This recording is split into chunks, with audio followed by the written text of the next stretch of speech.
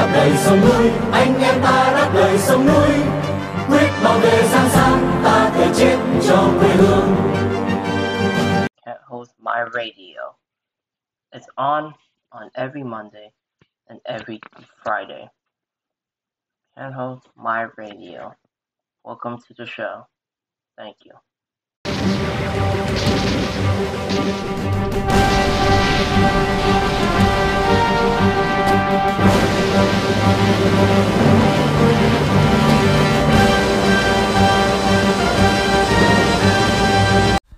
Welcome to Friday's report of TCAT on My Radio, episode 228. And I can't believe we made it that far, 228, starting from 2021. It was 2 years ago when we started again. And I did my radio show. Thank you to our guest, Patrick Moore, for joining, Professor Patrick Moore, for joining our show. Hopefully you learn. I don't expect you to learn anything from me or me learn anything from you, but both sit down, have a nice conversation, everything else, because that's what we are. We want to make sure that everyone's comfortable, and of course, we did change a lot of things to make sure that everyone, yes, everyone, be comfortable by what they're doing, because everyone's views is always important. If you leave out everyone's view and you have only one view only without anyone else, that's just embarrassing, you know. That's something that it should be important to make sure that everyone's views should be expressed, no matter where it is, because we don't want to live as a in a place where no dissent is being expressed, because everyone should have their own ideas nonetheless.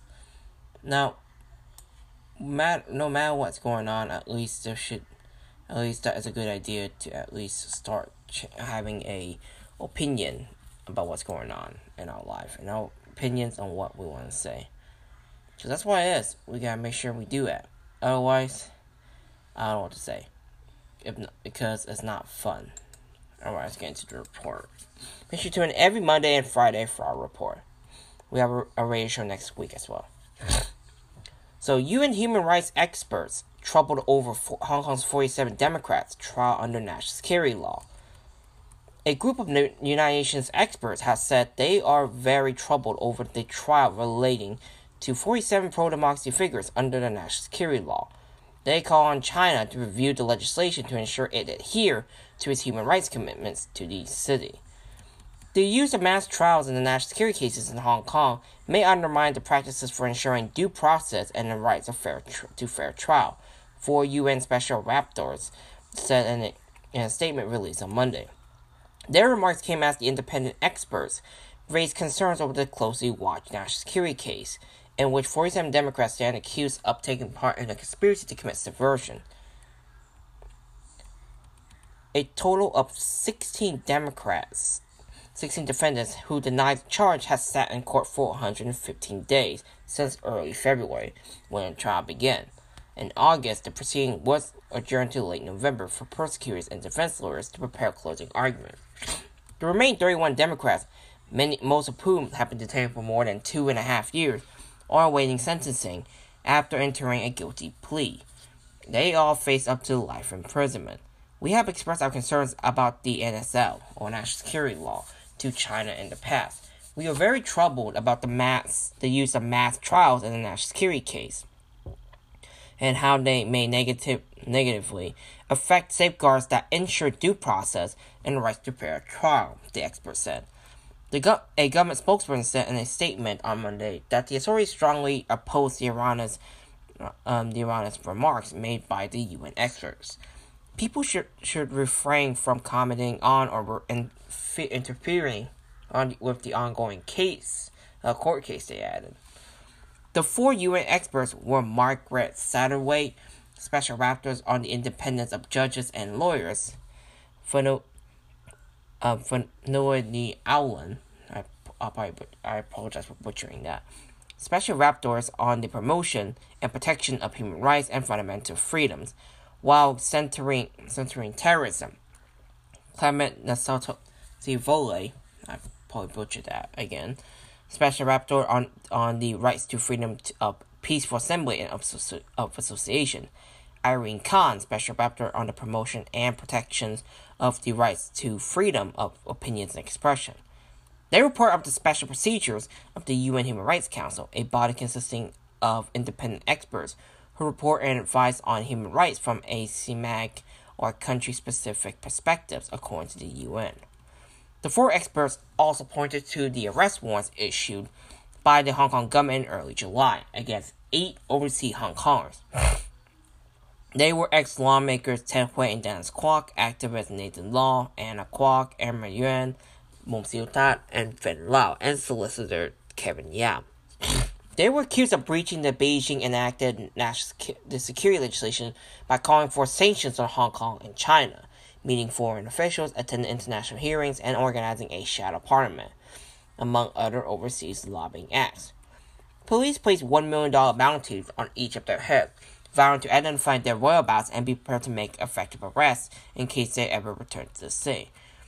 Their charges appear to seek to punish statements allegedly made by each individual criticizing the Chinese government's policy and their activities in support of democracy in Hong Kong, the UN expert said on Monday.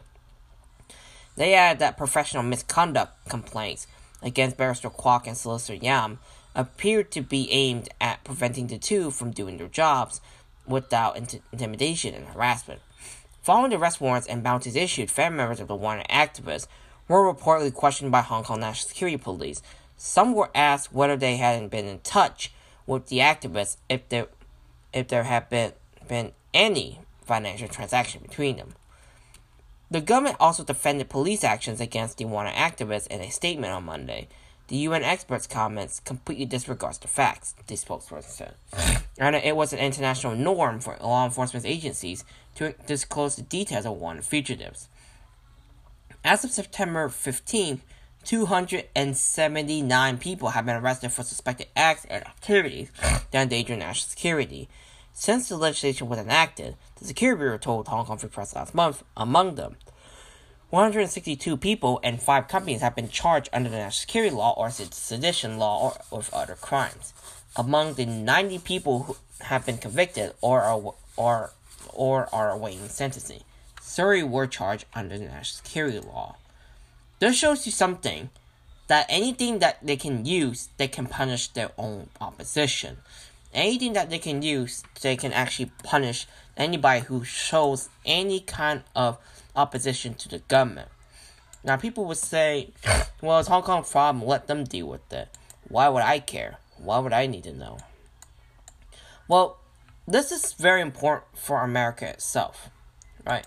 Because America, we can at least talk about, we can at least express it. Be happy that we're allowed to express sympathy or whatever the case may be on anybody, because in Hong Kong, that freaking thing won't fly. I would have been very tough on what the government's doing, and I'm dead serious. It's not that I don't want Hong Kong independence.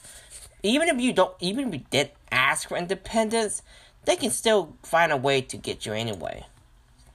Because it kind of makes no sense for them.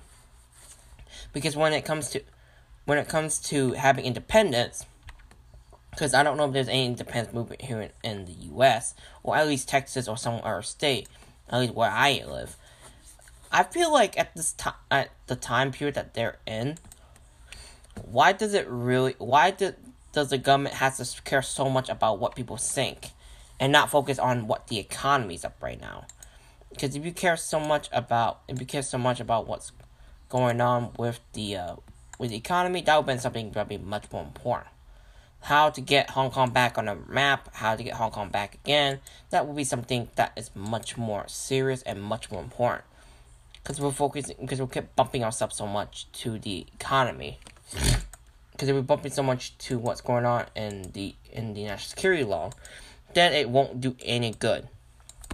As much as what you guys are doing are total big messes out of themselves, making them look like an embarrassment to the world. And say, well, you should appreciate what they're doing. It's because the government is actually trying to help us. No, they haven't. Because if they did, why would so many people move out of Hong Kong and live overseas? And we did I think we did a podcast. We did a report about this a very long time ago. Why are they leaving then? That's what it is. Why are they leaving? It's because no one wants to deal with, because there's no jobs that are available for them. Sometimes it's not even easy to find one. As much as we love to live in Hong Kong, but because stuff in Hong Kong is so expensive nowadays, I can't live there. In all honesty, we love Hong Kong. We all love Hong Kong as a home. Hong Kong is a home for everybody. But we all felt like Hong Kong's not the same as we want it to be. You know? That's what makes it difficult for us to live. Now let's get into the report. Let's get back into the report. So good news, at least one part. Australian journalist Chang Lei, released from detention in China after 3 years, reunites with children in Melbourne. I'm happy for her. Because we don't know what happened. We don't know why she was, she was in prison. We don't know why she was in there for 3 years. Can you believe that? She was in there for 3 years and we don't even know what's going on. Luckily she's released and luckily she lives out. She is now completely free. So China has released Australian journalist Chang Lei after more than 3 years. Prime Minister Anthony Albanese announced on Wednesday, adding she was freed from detention and reunited with her 2 children in Melbourne. The Australian people very much wanted to see Chang Lei reunited with her young kids, Albanese said. Chang, a former anchor for Chinese state broadcaster CGTN, has been detained since August 2020. She was only formally arrested months later and eventually charged with supplying state secrets overseas, in a case that many saw as politically motivated. A mother of 2 had been a familiar face on the state broadcaster English language channel, conducting interviews with noted CEOs from around the world. Born in Hunan province, Chang is now an Australian national who immigrated to the country as a child, before returning to China and joining the state broadcaster in 2012. China does not allow citizens to hold dual nationality. She was tried behind closed doors, but even the Australia's ambassador to China blocked from entering the court to observe the proceedings. Australia's government had long campaigned for her release, and for China to follow the basic standards of justice, procedural fairness, and humane treatment. She had written about bleak prison conditions in candid note dictated to Australian officials from jail and released in August. I miss the sun, read the message, described as a love letter to Australia. In my cell, the sunlight shines through the window, but I can stand in it for only 10 hours a year. Albanese said she has been released after the completion of legal processes in China. China's case had been a serious point of friction between Canberra and Beijing. China has repeatedly detained foreign nationals at times of high political tensions with their home nations, raising accusations of hostage diplomacy. Chang's case has often been compared with that of Chinese-born Australian writer Yang Jun, who has been detained in China since 2019 on a vaguely defined espionage charge. Albanese said that Chang's release would facilitate his visit to China at a mutual agreed time this year. Australia's-China relations have been in deep freeze after Canberra barred Chinese tech firm Huawei from lucrative contracts and pushed back against Chinese influence campaigns in Australia. China was also furious at Canberra's call for an investigation into the origins of the COVID-19 outbreak that killed millions and plunged the world's economy into a multi-year crisis. In retaliations, China introduced a swathe of de facto sanctions against Australian products, measures that have been slowly unwound as relations thaw. Now, I'm happy that she's out, because we all know, even if she works for CGTN or not, whatever she is, she's still a victim nonetheless. Not releasing her, and not campaigning for her release, what else do we go to? What road do we go? What road do we walk to? by talking about and by campaigning for her release, we have to make sure that she's safe and completely protected by any kind of people who wants to assault her or anything like that. Because we all know how important this is. If it's not important, then what do we say? We talked about the district councilors nominees during that time with the Democrat Party, and some other members criticized them for not having contact information or contact details for them to at least to get them to be nominated to run for the district council race. So we talked about that on Monday, and list of nominators for Hong Kong's first Patriot-only district council race does not contain necessary contact details. Reports in Hong Kong Democratic Party has again hit snags trying to access contact details of committee members responsible for nominating candidates in the upcoming quote-unquote Patriot-only district council race after the government released a register including only members' surnames and addresses. The district committee's constituencies register was released on Monday with entries for 2,533 electors, members of the area committees, district fight crime committees, and district fire safety committees. Those hoping to run in December's overall district council race must receive at least 3 nominations from each of the three committees to be eligible to run for one of 88 district directly elected seats on the local level advisory bodies, down from 452 in the 2019 elections. Thus far, the government has refused to disclose contact details of the district committee's members, citing data privacy, sparking criticism from members of the pro-democracy parties hoping to front candidates in the race. According to the Registration and Electoral Office website, only validly nominated candidates meet the specific requirements, and members of the press were allowed to inspect the electors' registers at the REO, at the Registration and Electoral Office in Cheung Sa Wan and Kowloon Bay. Only the first Chinese characters or the first word of the elector's name and their registered residential addresses are shown on the register, with no phone numbers or email addresses. Local media reported on Tuesday that the registers included several electors with the same surname. According to Ming Pao, 8 of the 72 electors in Central and Western District had the surname Chan. According to the earlier statements issued by the Electoral Affairs Commission, or EAC, stories may provide extracts from registers to specified persons, validly nominated candidates, or people from eligible bodies or organizations. In a reply to local media outlet Hong Kong One, the EAC said members of the pro-democracy Democrat Party were among those specified persons. Hong Kong Free Press had reached out to the commissions for clarification. Democrat Party Chair Lau King-hei, who's in September revealed that 8 party members had been endorsed to run in the polls, said that he had reached out to the Home Affairs Department for the committee members' contact details to begin seeking nomination. But according to Ming Pao, the department said it could only forward the request to the committees. Yeah, like they're going to say anything. Another pro-democracy party, the Hong Kong Association for Democracy and People's Livelihood, had also raised concern over difficulties surrounding seeking nominations. Plans to overhaul the district council election were unveiled in May 2023 to ensure only patriots are elected, following a pro-democracy landslide at the last polls in 2019.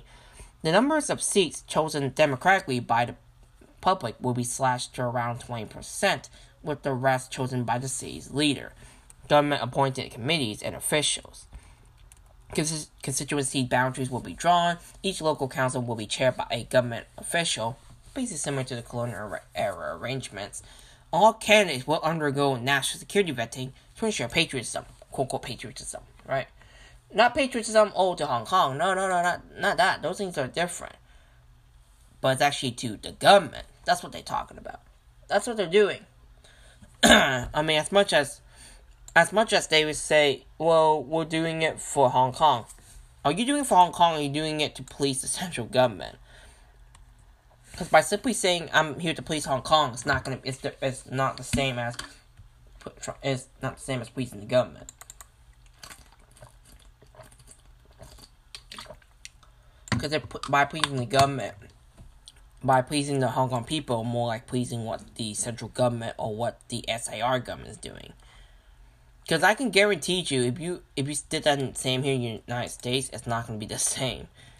They were saying, well, why do I need to get endorsed by a government official? Why can't it be endorsed by any people? Anyone really, they should endorse me, not a government official. I mean, they can, but at the same time, they should maintain nonpartisan.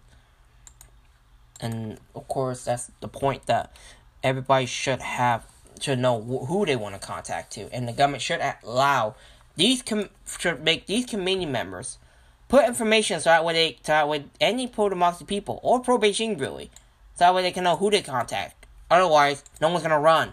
How are you gonna run if there's no way you can contact those committee members? Because the thing is, the only thing you can end up doing is that we don't know who they are. How can we run if we don't know, if we can't contact them? Okay, I know what to run, but how do I contact these guys then?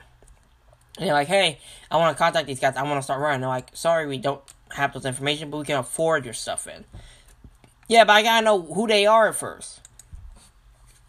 Because you got people choosing them. I don't know them. If I was running, I don't know who they are. I didn't ask them. I want them to nominate me, that's all. I'm not asking for anything difficult. I'm not trying to put pressure. I'm not trying to be hard on these guys. All I'm asking you is nominate me so that way I can run. So I can represent the Hong Kong district level. I may not represent them at the legislative level, but I might represent them in a small district level. That's why they should at least allow them to have these people have contact information. And I know you'll be saying, well, you're complicating their lives. No. We're not complicating their lives. We're trying to make sure that they get through it. There might be 1 million, or I don't know, God knows, thousands of people all trying to get their nomination in. And having these kind of organizations, these committees, literally going deaf ears on them. And not trying to let them say, okay, I'm going to let you guys run. I want to nominate you, and I'm going to make sure that you can run. They're just, I don't know if they're trying to stall, or they're trying to wait, or they're trying to make sure that these guys don't run, or to get these people disqualified. Of course, the DEB, none of the incumbents that were in the Legislative Council, or the one that actually got ousted completely, are going to run. But who knows? Who knows if they're going to... Of course, I've already reported that they're not running. Because they're going to focus on the legislative level work, then doing stuff for the legislative, for the district level. I mean, whatever. I don't want them to run anyway. Anyway. Hong Kong spends $10 million on radiation checks amidst import restrictions against Japanese seafood. Hong Kong spent $10 million on enhanced food safety checks since the city banned seafood from parts of Japan and expanded radiation inspections on all Japanese food imports. Secretary for Environment and Ecology Che Ching-wan told lawmakers at a meeting on Tuesday that the city had invested $6 million on radiation inspection equipment and another $3.8 million on manpower to carry out the reinforced safety checks implemented since late August. At the moment, the burden is not very big, and it's part of our system for protecting food safety in Hong Kong, he said in Cantonese. The environment chief's comments made at the panel on food safety and environmental hygiene came as Japan began in second phase of releasing treated wastewater from the damaged Fukushima Daiichi nuclear plant last week. The plant was damaged by an earthquake and a subsequent tsunami in March 2011. Hong Kong introduced the radiation checks and banned the imports of seafood from 10 places, including Fukushima and Tokyo, on August 24th, the same day that Japan started discharging treated wastewater into the Pacific Ocean. The government, which has called Japan's move to release the wastewater over a 30-year period irresponsible, said it had no plans to relax its restrictions. On Japanese food imports that are not restricted, authorities have been conducting comprehensive radiological tests to ensure the radiation levels are within safe limits before they were released from the airport. all food imports have passed the test so far. According to the government, authorities spot checks around 150 samples of Japanese food products daily, while the tests are inspected with handheld radiation devices. Globally, the reactions to Japan's move had been muted. The United Nations nuclear watchdog said in July that the discharge was in line with international standards. Eric Yim, a lawmaker representing the commercial third to be exact, asked whether the government would consider raising import taxes on Japanese food products to cover the increased expenditures. In response, Ted said there was no intention to do so. But of course, if we find out that there was a problem with the Japanese food, we will definitely strengthen our management of it, he added.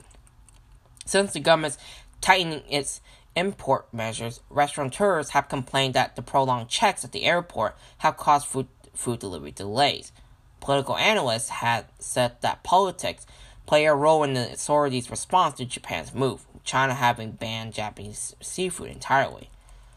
Lawmakers have expressed support for the government's reaction to Japan's decision to discharge the treated wastewater.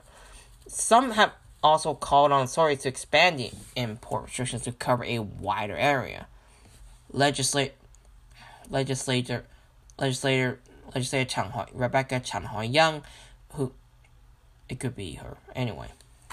who chairs the food safety panel, right? Yep. So said Japan was not just releasing one round, but multiple rounds of wastewater. She asked whether the government may consider further tightening restrictions to cover other cities in Japan or even other countries. Water will flow and fish will swim. We also have to check seafood from other places, Chan said. I don't know if she's out of her mind or whatever. How can the United States or any other countries from wherever it is, I don't care where it's part of Asia, has to do anything with Japan? Ted said in response that the government has banned its seafood from 10 places in Japan after evaluating that the nuclear concentration would be the highest in Fukushima, and that by the time the water had flowed out, it would be diluted. Lawmaker Bill Tang, who joined the petition in August outside the Japanese consulate to protest the country's move, asked whether the government's ban covered food on airplanes. Many Hong Kong people like to go to Japan for a holiday. If the airline's meal uses ingredients from Fukushima, will that be subject to any restrictions if it is allowed under the law, or is it a legal gray area? He said. Ted answered, if they are airline meals supplied from Hong Kong, they must follow the laws in our jurisdiction. But if the airline's meals are supplied from other countries, for example, flying from Japan back to Hong Kong, those will not be subject to our restriction.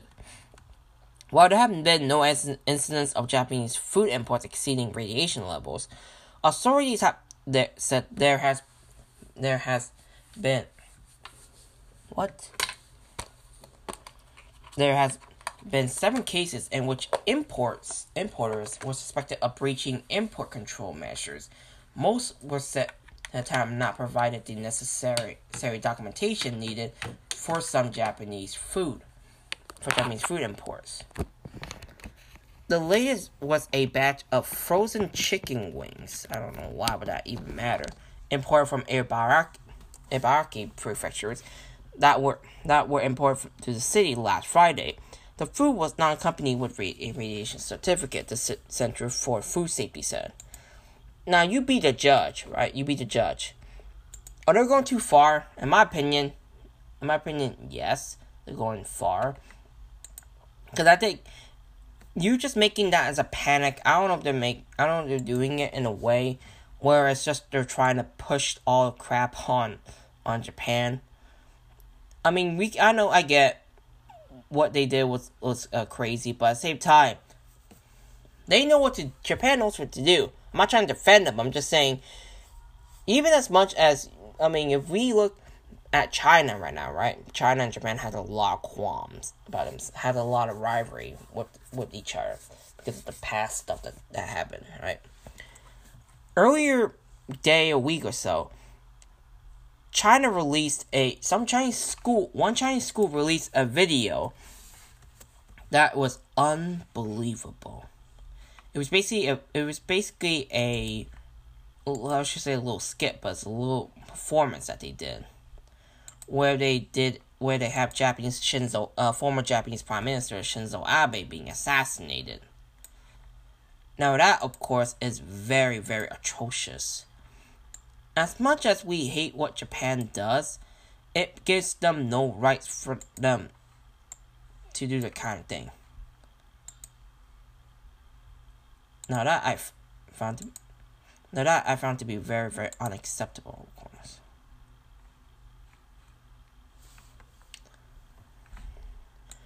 At this time period, right?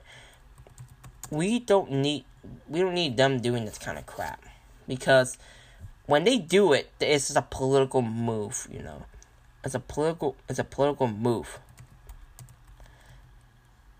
It's like nothing's done.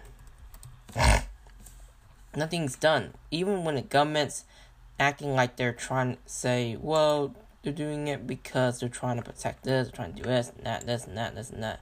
Like, they want to do this, they want to do that, but it's always been a no. It's always been a no to them. Right?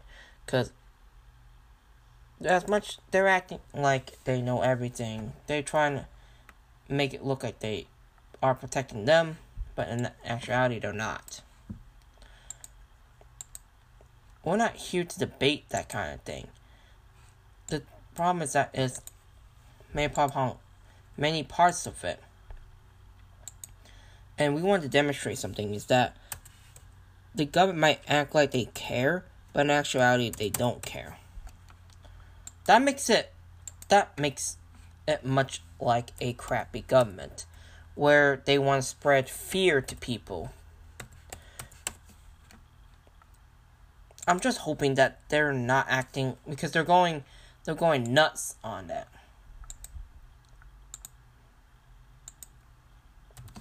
And we're just hoping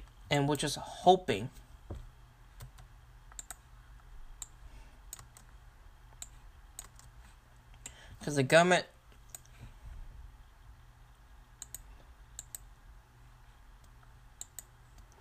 and we already know what they're up to. They're not stupid. They're just doing it anyway.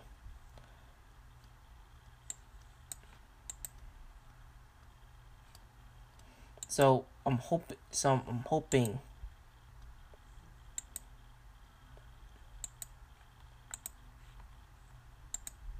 that they are actually improving the lives, but instead of sitting there trying to act like they're trying to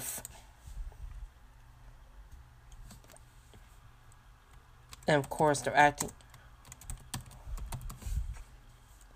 I think we make it very clear for everyone that we're trying to prove something when you realize you don't prove anything. And it's pretty funny that these government can spread fears when it comes to criticizing the government, right? That's what it is. It's pretty.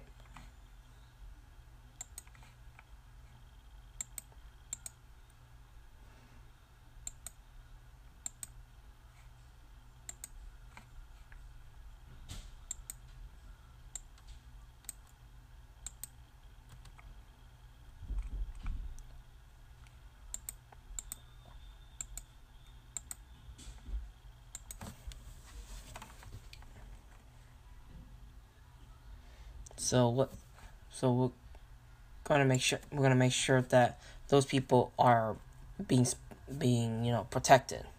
Anyway, let's get back into the report, and then we're gonna go to the break. U.S. condemns forced reparations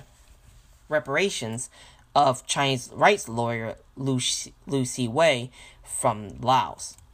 The U.S. denounced Wednesday the deportation of a prominent human rights lawyer from Laos to his native China, calling for details of the whereabouts and assurances on the alien activist's access to medical care.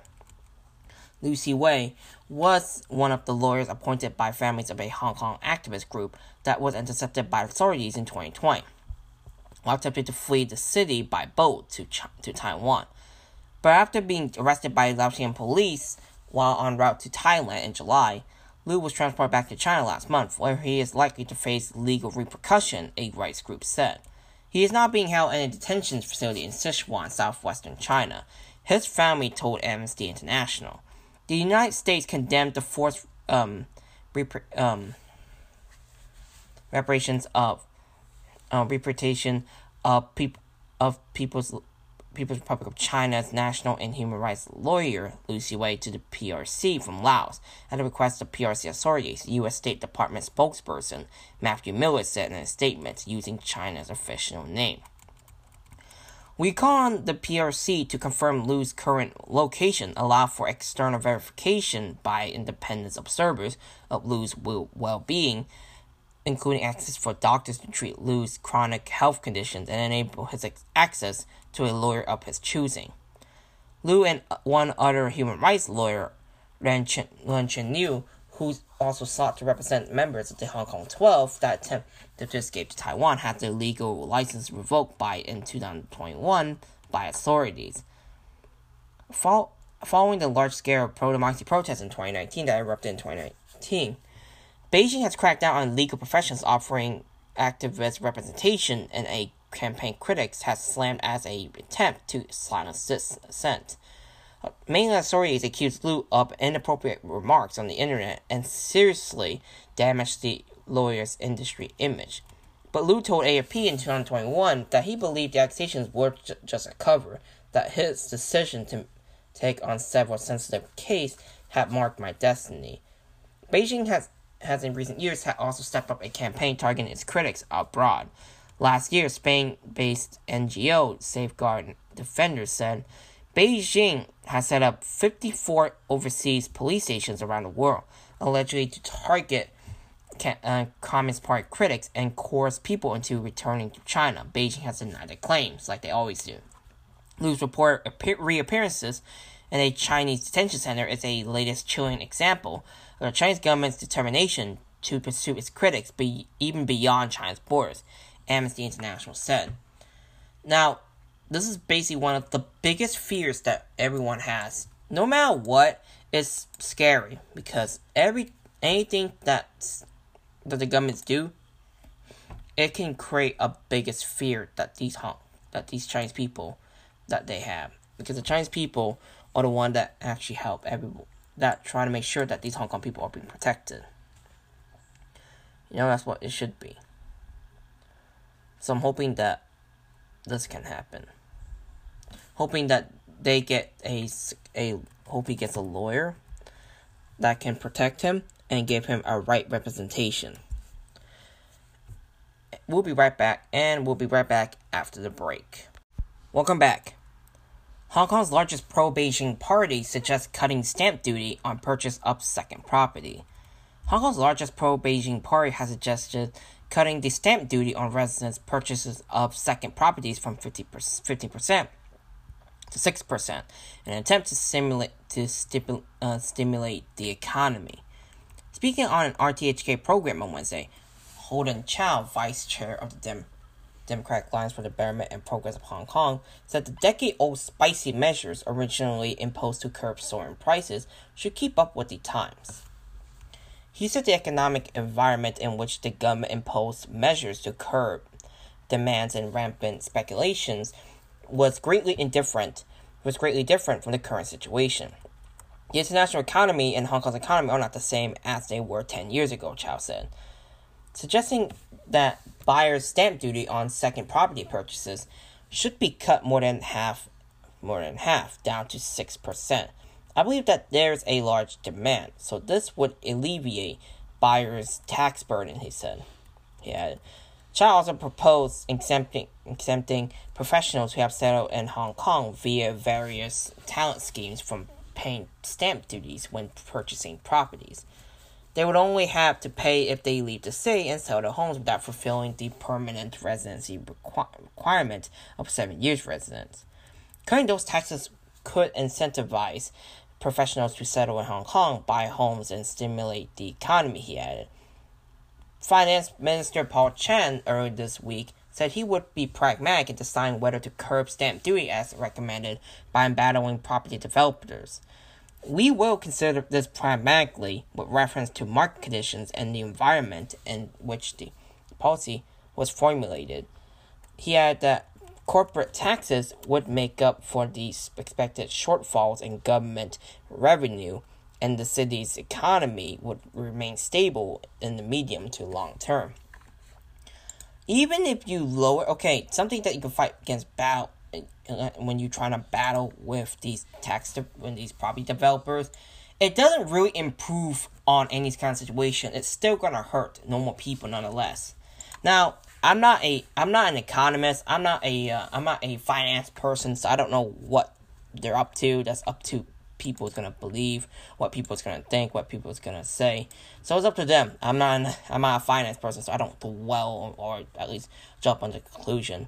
But they should also find a way to lower the price on property, so that way normal average Hong Kongers, not rich tycoons or rich rural committee chairs, so that way they can live in a house, for goodness sake.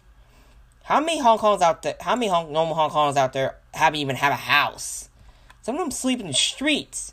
So why would that even they're not concerned about? Something that they should be concerned about.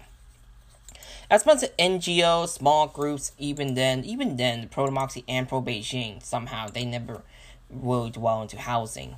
I mean, they do. Pro-democracy concern or whoever it is. But that's what they should be continued to focus on. Improving housing work. John Lee, why are you not why are you not focusing on housing? You're improving so much on that. You talking so much about national security. It's not that I have a problem with them. It's not that I have the problem with the response. I'm complaining about the lack of response of what the government's doing. Focusing on things like stamp duties on these kind of people, or trying to lower that to only about percent. Even if you lower it to only 6%, 9%, 3%, or whatever percentage it is, does it really improve anything to the economy? I mean, the economy is still not gonna be fixed overnight. Even if you do, even if you push to the hardest as you can, it doesn't change much. Good effort, but why would that even make a dent into what's going on with the economy because of COVID? I'm not saying they didn't do a good job, but I feel like at this time, they haven't done much. So why would that even you may think it might work? Because the economy right now is being still hampered, even post-COVID restrictions, right? So I'm going to let the economists handle that, or let the economists answer that question, because I don't know what to answer. I might answer the wrong questions, and, I might get completely showered with a bunch of crap from people who work in the finances. So, we're going to go back to it. Tell good stories of rule of law. Hong Kong lawyers urged to contribute to China's Belt and Road Initiative. A senior Beijing official in Hong Kong had urged the city's legal professionals to act as envoys in promoting its rule of law and to seize the chance to become a dispute resolution center for China's Belt and Road Initiative. Liu Guangyuan, deputy director of the central government's liaison office, said Hong Kong should leverage its unique advantages as the sole common law jurisdiction in China and provide cross-border dispute resolution services for Belt and Road countries. Liu was speaking at a forum organized by the Law Society of Hong Kong, a professional body for the city's lawyers, to mark the 10th anniversary of the initiative. The legal sector in Hong Kong is an important participant, contributor, and beneficiary in the Belt and Road Initiative, Liu told guests in Mandarin. It should actively engage in international exchanges, serving as envoy to tell a good story of Hong Kong's rule of law and to polish its gold letter signboard. Liu, formerly Beijing's top diplomat in Hong Kong, also told the sector to firmly uphold the Chinese constitution and the basic law, Hong Kong's mini constitution, and defending the city's constitutional order. Making use of the rule of law and optimizing the business environments are important ways for Hong Kong to contribute to the Belt and Road project, he added. Speaking at the same event on Wednesday, Chief Executive John Lee said China's 14th five-year plan support Hong Kong development as a center for dispute resolution services in the Asian Pacific. Lee also said that his administration fully support a white paper published by China's State Council that summarizes the development of a decade-long infrastructure project. According to the white paper, the Belt and Road Initiative has generated more than $2 trillion, which is about $2 trillion US, which is in Hong Kong it will be $15 trillion, and contracts in more than 130 countries. Hong Kong has a clear and compelling role to play in helping to realize peace and prosperity throughout the Belt and Road, Lee said. Hong Kong held its 8th Belt and Road Summit last month to mark the 10th anniversary of the initiative, one of the Chinese leaders Xi Jinping's signature foreign policies. Supporters of the strategy said it will help boost trade and raise gross domestic product and participating nations. Critics, however, have called it a Trojan horse designed to increase China's influence. During the event, the government paid for visits by 15 journalists from Asia and Europe as the part of efforts to promote a favorable image of Hong Kong internationally and in mainland China. In Beijing, the Third Belt and Road Forum for International Cooperation will be held from October 17th through 18th. She's scheduled to attend the opening ceremony and deliver a keynote speech. If you're telling good stories, is it also telling bad stories as well? Because if you say only good stories, it's not going to be enough. You gotta also mention everything and say something that actually will be equal.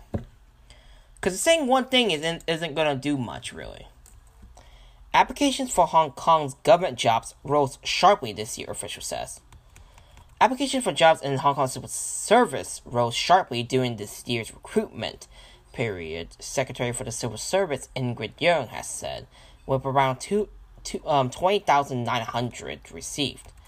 Yeung said in a Facebook post on Thursday that the Civil Service Bureau received around 12,500 applications for the administrative officer's post, a 34% increase from last year's recruitment. Some 18,400 applications, a 38% hike, were received for executive officer's posts. Some people applied for both. The government aims to recruit 50 administrative officers and 220 executive officers grade 2. The application period ran from September 16th to October 6th. The city has seen a marked increase in resignation from public service in recent years. There were 3,743 resignations in the 2021 to 2022 year, up from 1,863 the previous year, according to a Legislative Council document. From June 1st, the government began allowing undergraduates and graduate students to apply for civil service roles up to 2 years before they finish their courses. The city currently employs 173,643 civil servants. I feel encouraged by the numbers of applications received, which reflects the interest of many people, including fresh graduates and third-year university students, in joining the civil service and serving the public here on the road. It is important to stay updated on current affairs and deepen the understanding of public policies in different fields, as well as major international political and economic developments here in addressing the candidates. She also emphasizes the analytical writing abilities as well as time management skills. Qualified applicants will be invited to take part in a recruitment examination on December 2nd, she added. Yeung also earlier said persistent non-performers would be sacked under a system aimed at maintaining the services efficiency in a move that drew criticism from the employee union. Chairman of the Federation of Civil Service Unions, Leung Chao-ting, said the system would deter potential applicants from joining the service. I wonder how many normal Hong Kong people that are applying, many undergraduates or whatever they are in, right? I wonder how many of them have problems trying to get in is because the government's just being too belligerent when it comes to taking the oath. They can't force people to take the oath when they already discharged themselves already. That's the thing. Because even if you swear an oath, It's not really an oath to protect Hong Kong or anything like that. It's more like an oath to protect the government, which I don't know why would that be a good idea. Because by doing so, by protecting only the government, you're supposed to be serving and protecting the Constitution and also the people of Hong Kong. You're serving for them. You're serving the government, but at the same time, the government should be serving for the people, not the people serving the government. That's why it should be important that we should differentiate between that. The government should serve us. The people serve us. The people shouldn't serve us every time. It means that we have the power to make sure that they have the power to give us something. So we can actually make sure that people like us don't abuse our own power. Basically, kind of keeping a check and balances kind of thing, as I should say. Because that's important. If not, then why would I bother? As much as they want to, say that this application is good, even then, in my own opinion, not enough. Even then, it's still not efficient enough. If they go up, even if it's 38% still doesn't mean anything for me. If it goes up to 90 or maybe if 60% to be neutral, right? Even then, it's still not good enough. In my own book, it's not good enough. Large numbers of North Koreans likely deported by China, says Seoul. A large number of North Koreans appears to have been repatriated from China, Seoul's unification ministry said Friday, confirming claims made by multiple rights groups. Tens of thousands of North Koreans who have escaped repression and poverty at home had made the arduous, high-risk journey across the country's land border with China, where they face arrest and possible deportation. Activists say the fugitives face severe punishments or even death sentence if forced to return home.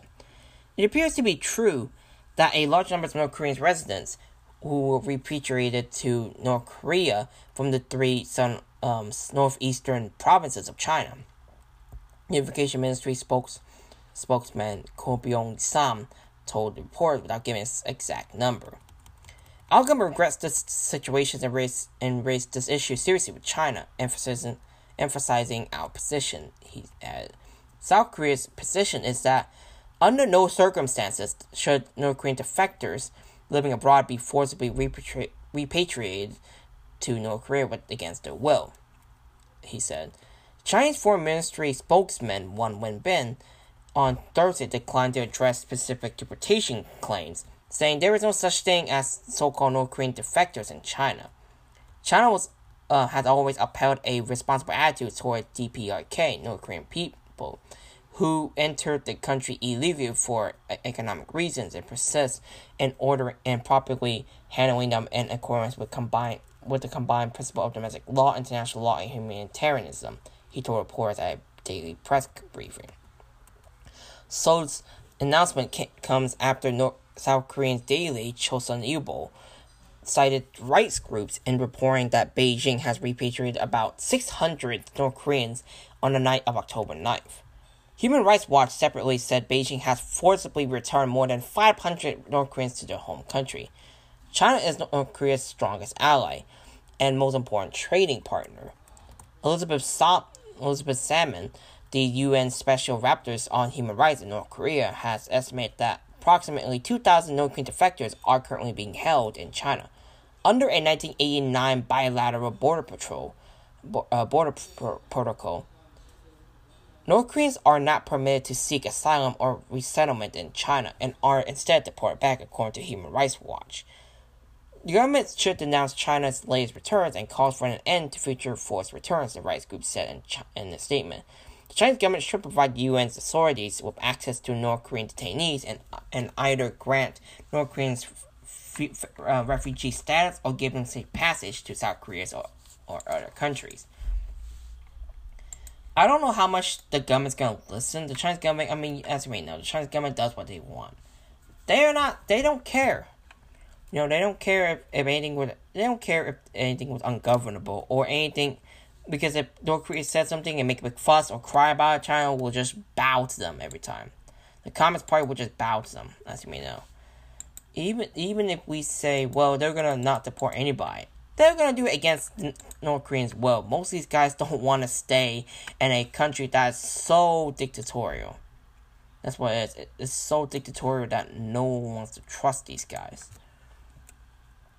Hong Kong deports mainland Chinese students after she served 6 months jail over a plan to display Tiananmen banner.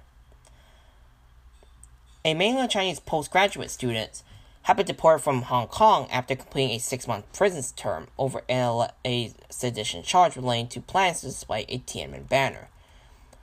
23-year-old law student Zheng Yuxuan had been remanded since this June over a separate sedition charge for allegedly mourning the death of Leung King-fai, who stabbed a police officer on July 1st, 2021, before taking his own life. Zheng's full name was mentioned in a Security Bureau statement on Thursday, which read that she was removed from Hong Kong in accordance with the immigration ordinance. The Bureau cited a clause in the ordinance saying the removal orders may be made against an undesirable immigrant who has not been an ordinary resident in Hong Kong for 3 years or more. Her initial sedition charge was withdrawn, and Zheng was instead convicted in September after pleading guilty to attempting to do an act with seditious intention by planning to display a large banner relating to the 1989 Tiananmen monument on the anniversary of the crackdown. The banner displaying was a part of an international campaign led by Jan Gaoshot, the Danish artist who created the Pillar of Shame, an 8-meter sculpture commemorating the victims who died in the 1989 crackdown. The sculpture was quietly removed by the University of Hong Kong, citing safety concerns in December 2021. It had stood on the campus for 24 years before the removal.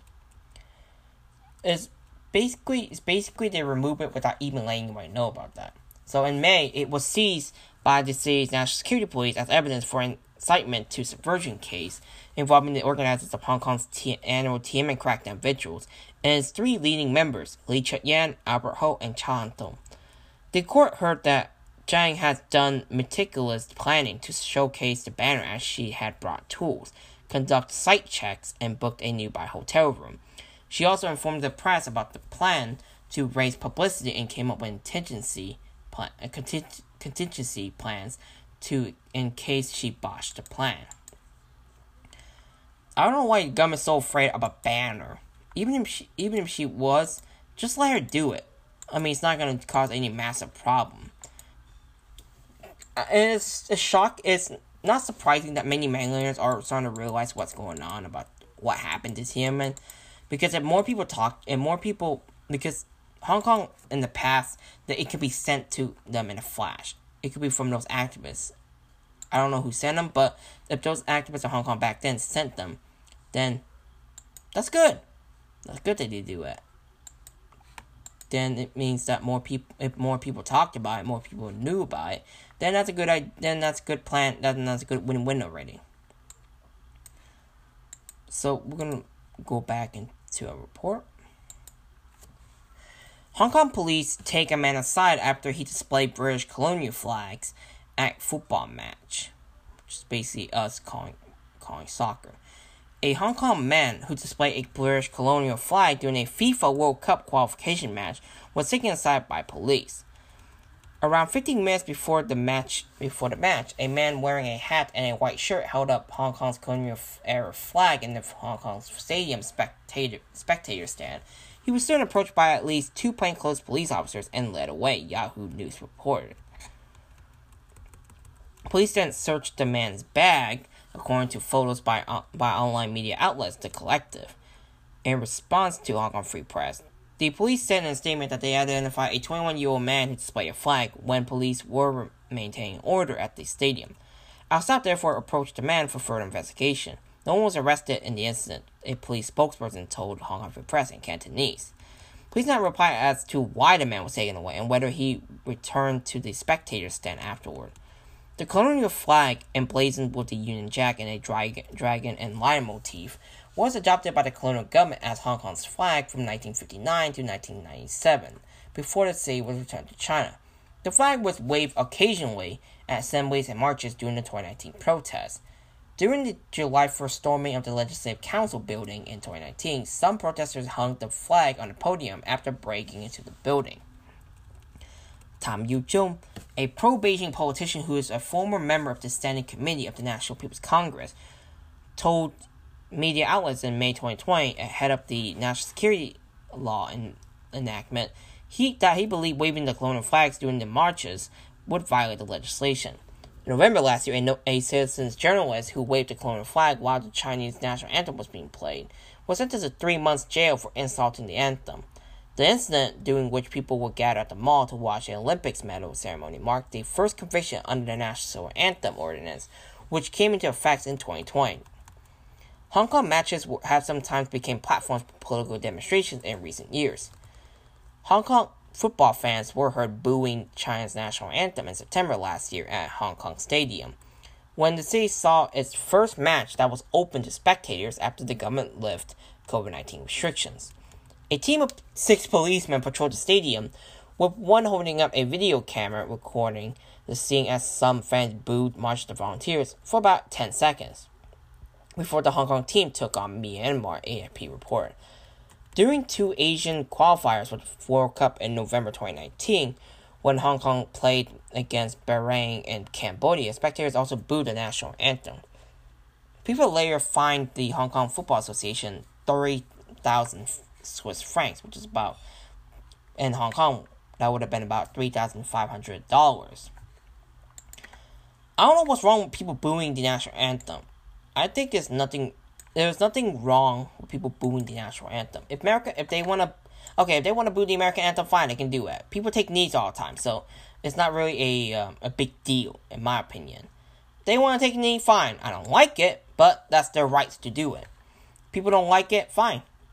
You have your oppositions, I'm not going to fight you. I have no problem with that. Hong Kong lawyer Leo Yao challenged his conviction and jail time for obstructing police outside court. The Hong Kong lawyer has challenged his conviction in a 7-day jail sentence for obstructing police outside a court in March 2021, when 47 pro-democracy figures faced a marathon bail hearing under the national security law. Solicitor Leo Yao appeared before Judge Johnny Chan on Thursday in a bid to convince the court to quash his conviction and sentence for obstructing police officers outside the West Kowloon Magistrates Court on March 1st, 2021. Now, on that day, hundreds of people lined up outside the courthouse in Sham Shui Po to show support for former lawmakers, ex-district councillors, and activists charged with the conspiracy to commit subversion under the Beijing imposed national security law. The landmark case saw the Democrats and their legal representatives stay in court until after midnight, as the defendants took turns to apply for bail pending trial. The bail hearing eventually lasted for 4 days, with the majority of defendants have been detained since then. Yao, who represents the defendants, including former district council member Ben Chum and Andrew Chiu, was said to have deliberately obstructed police at around 9 p.m. on March 1st, 2021, by refusing to produce identification in an area cordoned off by the police. He was found guilty and jailed for 7 days in 2022. On Thursday, Yao's representative, Barrister David Ma, argued that there was no evidence before the trial magistrate to explain why the force had to set up a cordon area on that day. Although the 47 Democrats' case was sensitive and attracting media and public attention, only a handful of people remained outside the court when Yao was stopped by the police, he said. The magistrate has not considered whether it was still suitable to maintain the cordon area at 9 p.m. when no one was gathering, the lawyers argued. No matter how many people were inside the court, it did not amount to a public procession, Ma told Judge Chen when he argued that the police power to set up a cordon area did not apply when there were very few people outside the courthouse. Senior public prosecutor Winnie Mox said Ma, who also represented Yao at the trial, had repeatedly told the magistrate that the legality of police enforcement on the day was not a matter the defense was concerned about. It was why the magistrate had not invited both the prosecution and the defense to make submissions on this point, she said. The magistrates did not err, she said. Ma went on to argue that his client had genuinely believed that the police had no power to bar him from entering the courthouse. Even he was wrong in this belief. The trial magistrate should still have considered this as a factor in his defense. Yao also repeatedly told police that he was a lawyer, and the court should have taken into account his out-of-court statements, including his calls to a 999 emergency line asking for assistance after he was barred from entering the court. The obstruction created by Yao was also not very serious, Ma argued, and the interactions he had with the force lasted around 2 minutes and 3 seconds. He called on Judge Chen to review the convictions and sentence. Mark said the magistrate had already acknowledged Yao's occupation in the judgment, and Ma's team had not cited legal precedent to back his point that the court should have attached more weight to this argument. Yao also did not give evidence during the trial. She said, which meant the court could only review his actions based on the video footage, which showed he argued with the police. Police made a simple request for Yao's identification proof, and he did not comply, Mock said. The magistrate could see the act of the defendants. It was a judgment based on evidence, she said. She questioned what grounds the police had to believe Yao was in fact a lawyer when he refused to produce proof, and the lawyer had mistakenly told the emergency line operator that he was working on a rioting case rather than the Democrats' national security case. Not everyone wearing a suit and holding a pile of paper could claim they are lawyers, the Department of Justice representative said. Chan adjourned his decision to January 12th next year.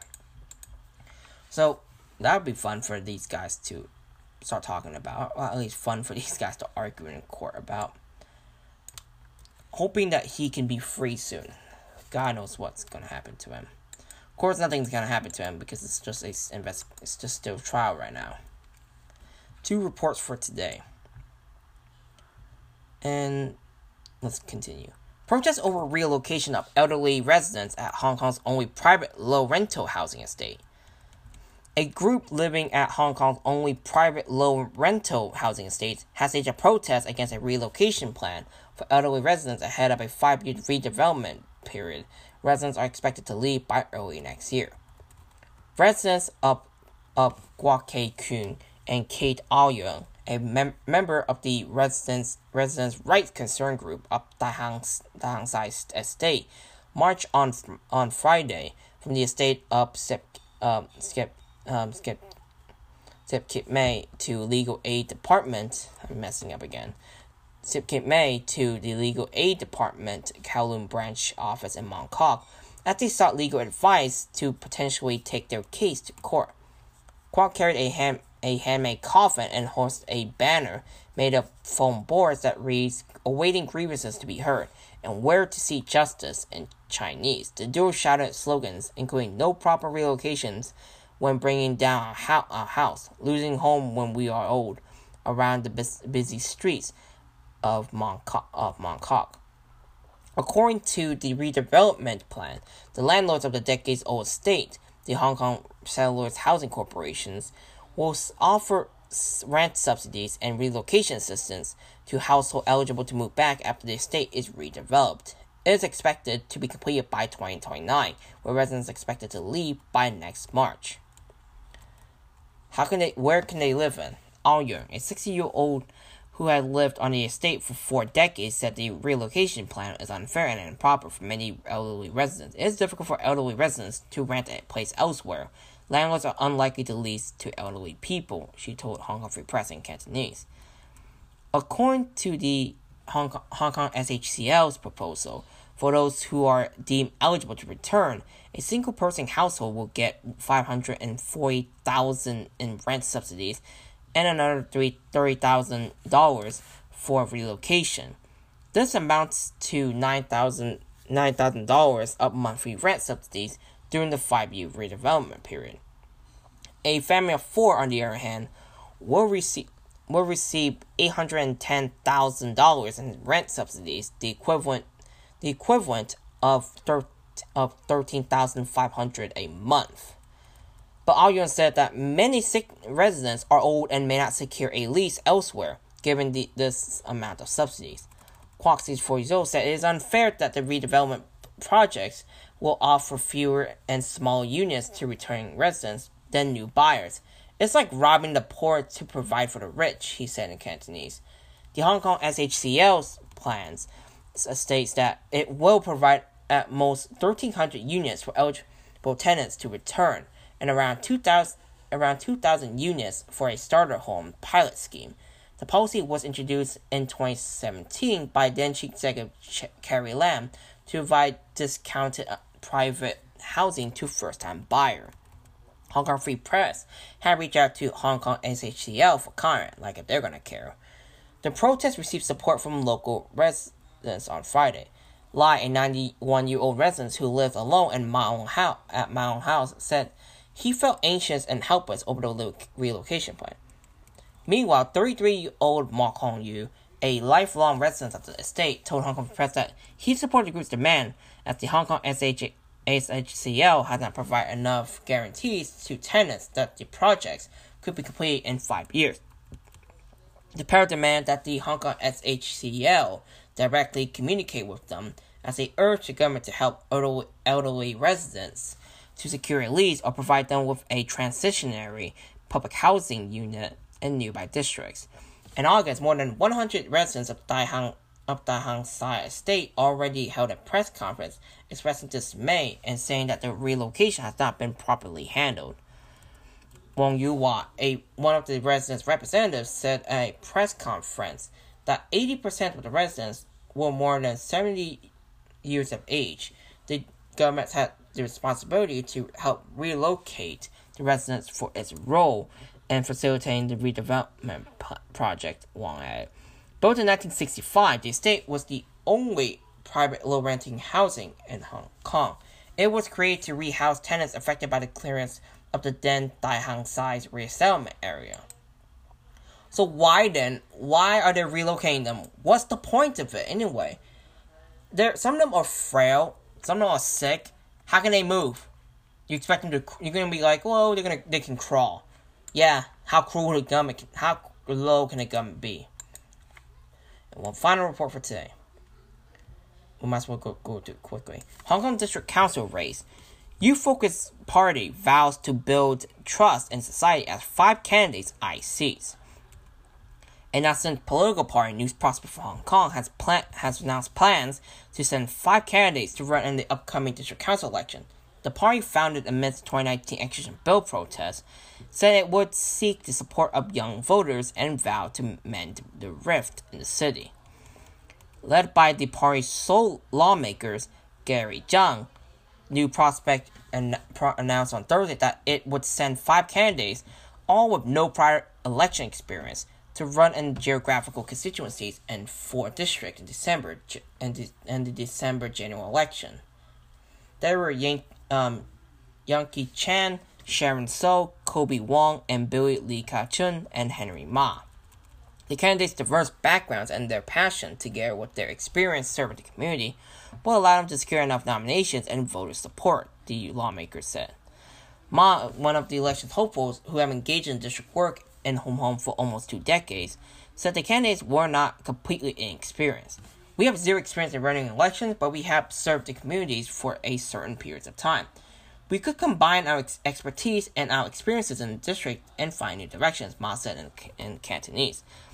He is currently a member of the Fight Crime Committee, a local government-appointed body which gained new powers to nominate district council election candidates following the overhaul.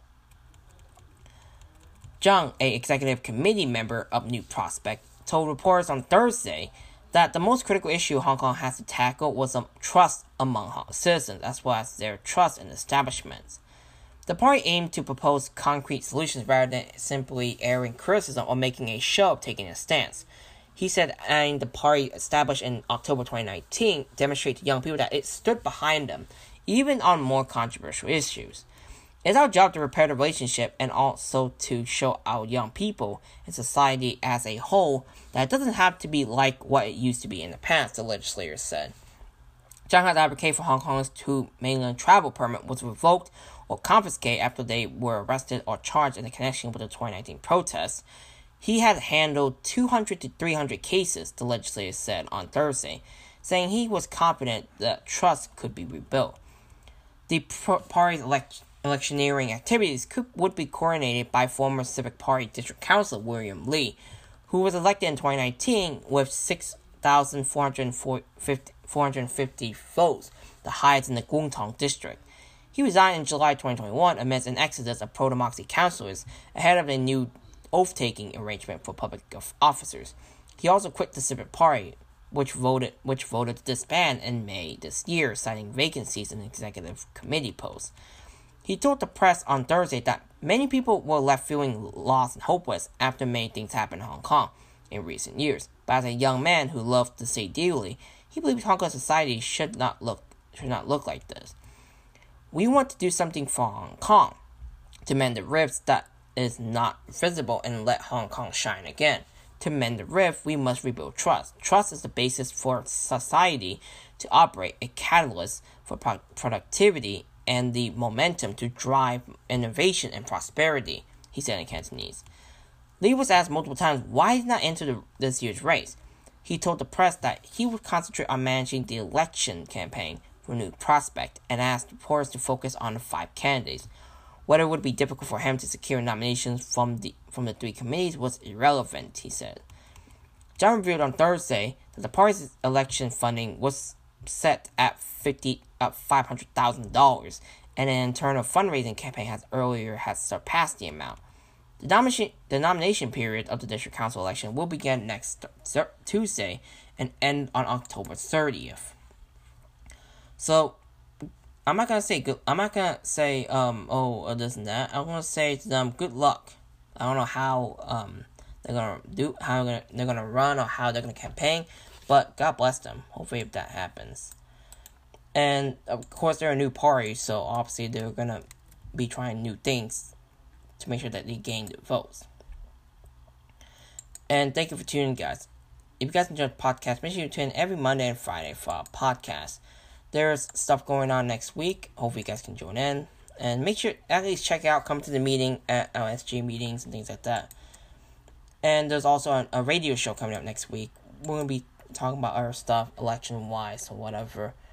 And that's it for today, and we'll talk more next time. This is Team Cal, My Radio, signing out. Hope you guys have a great weekend. Take care. Đáp lời sông núi, anh em ta đáp lời sông núi, quyết bảo vệ Giang Sang, ta thể chết cho quê hương. Can't host My Radio. It's on every Monday and every Friday. Can't host My Radio. Welcome to the show. Thank you.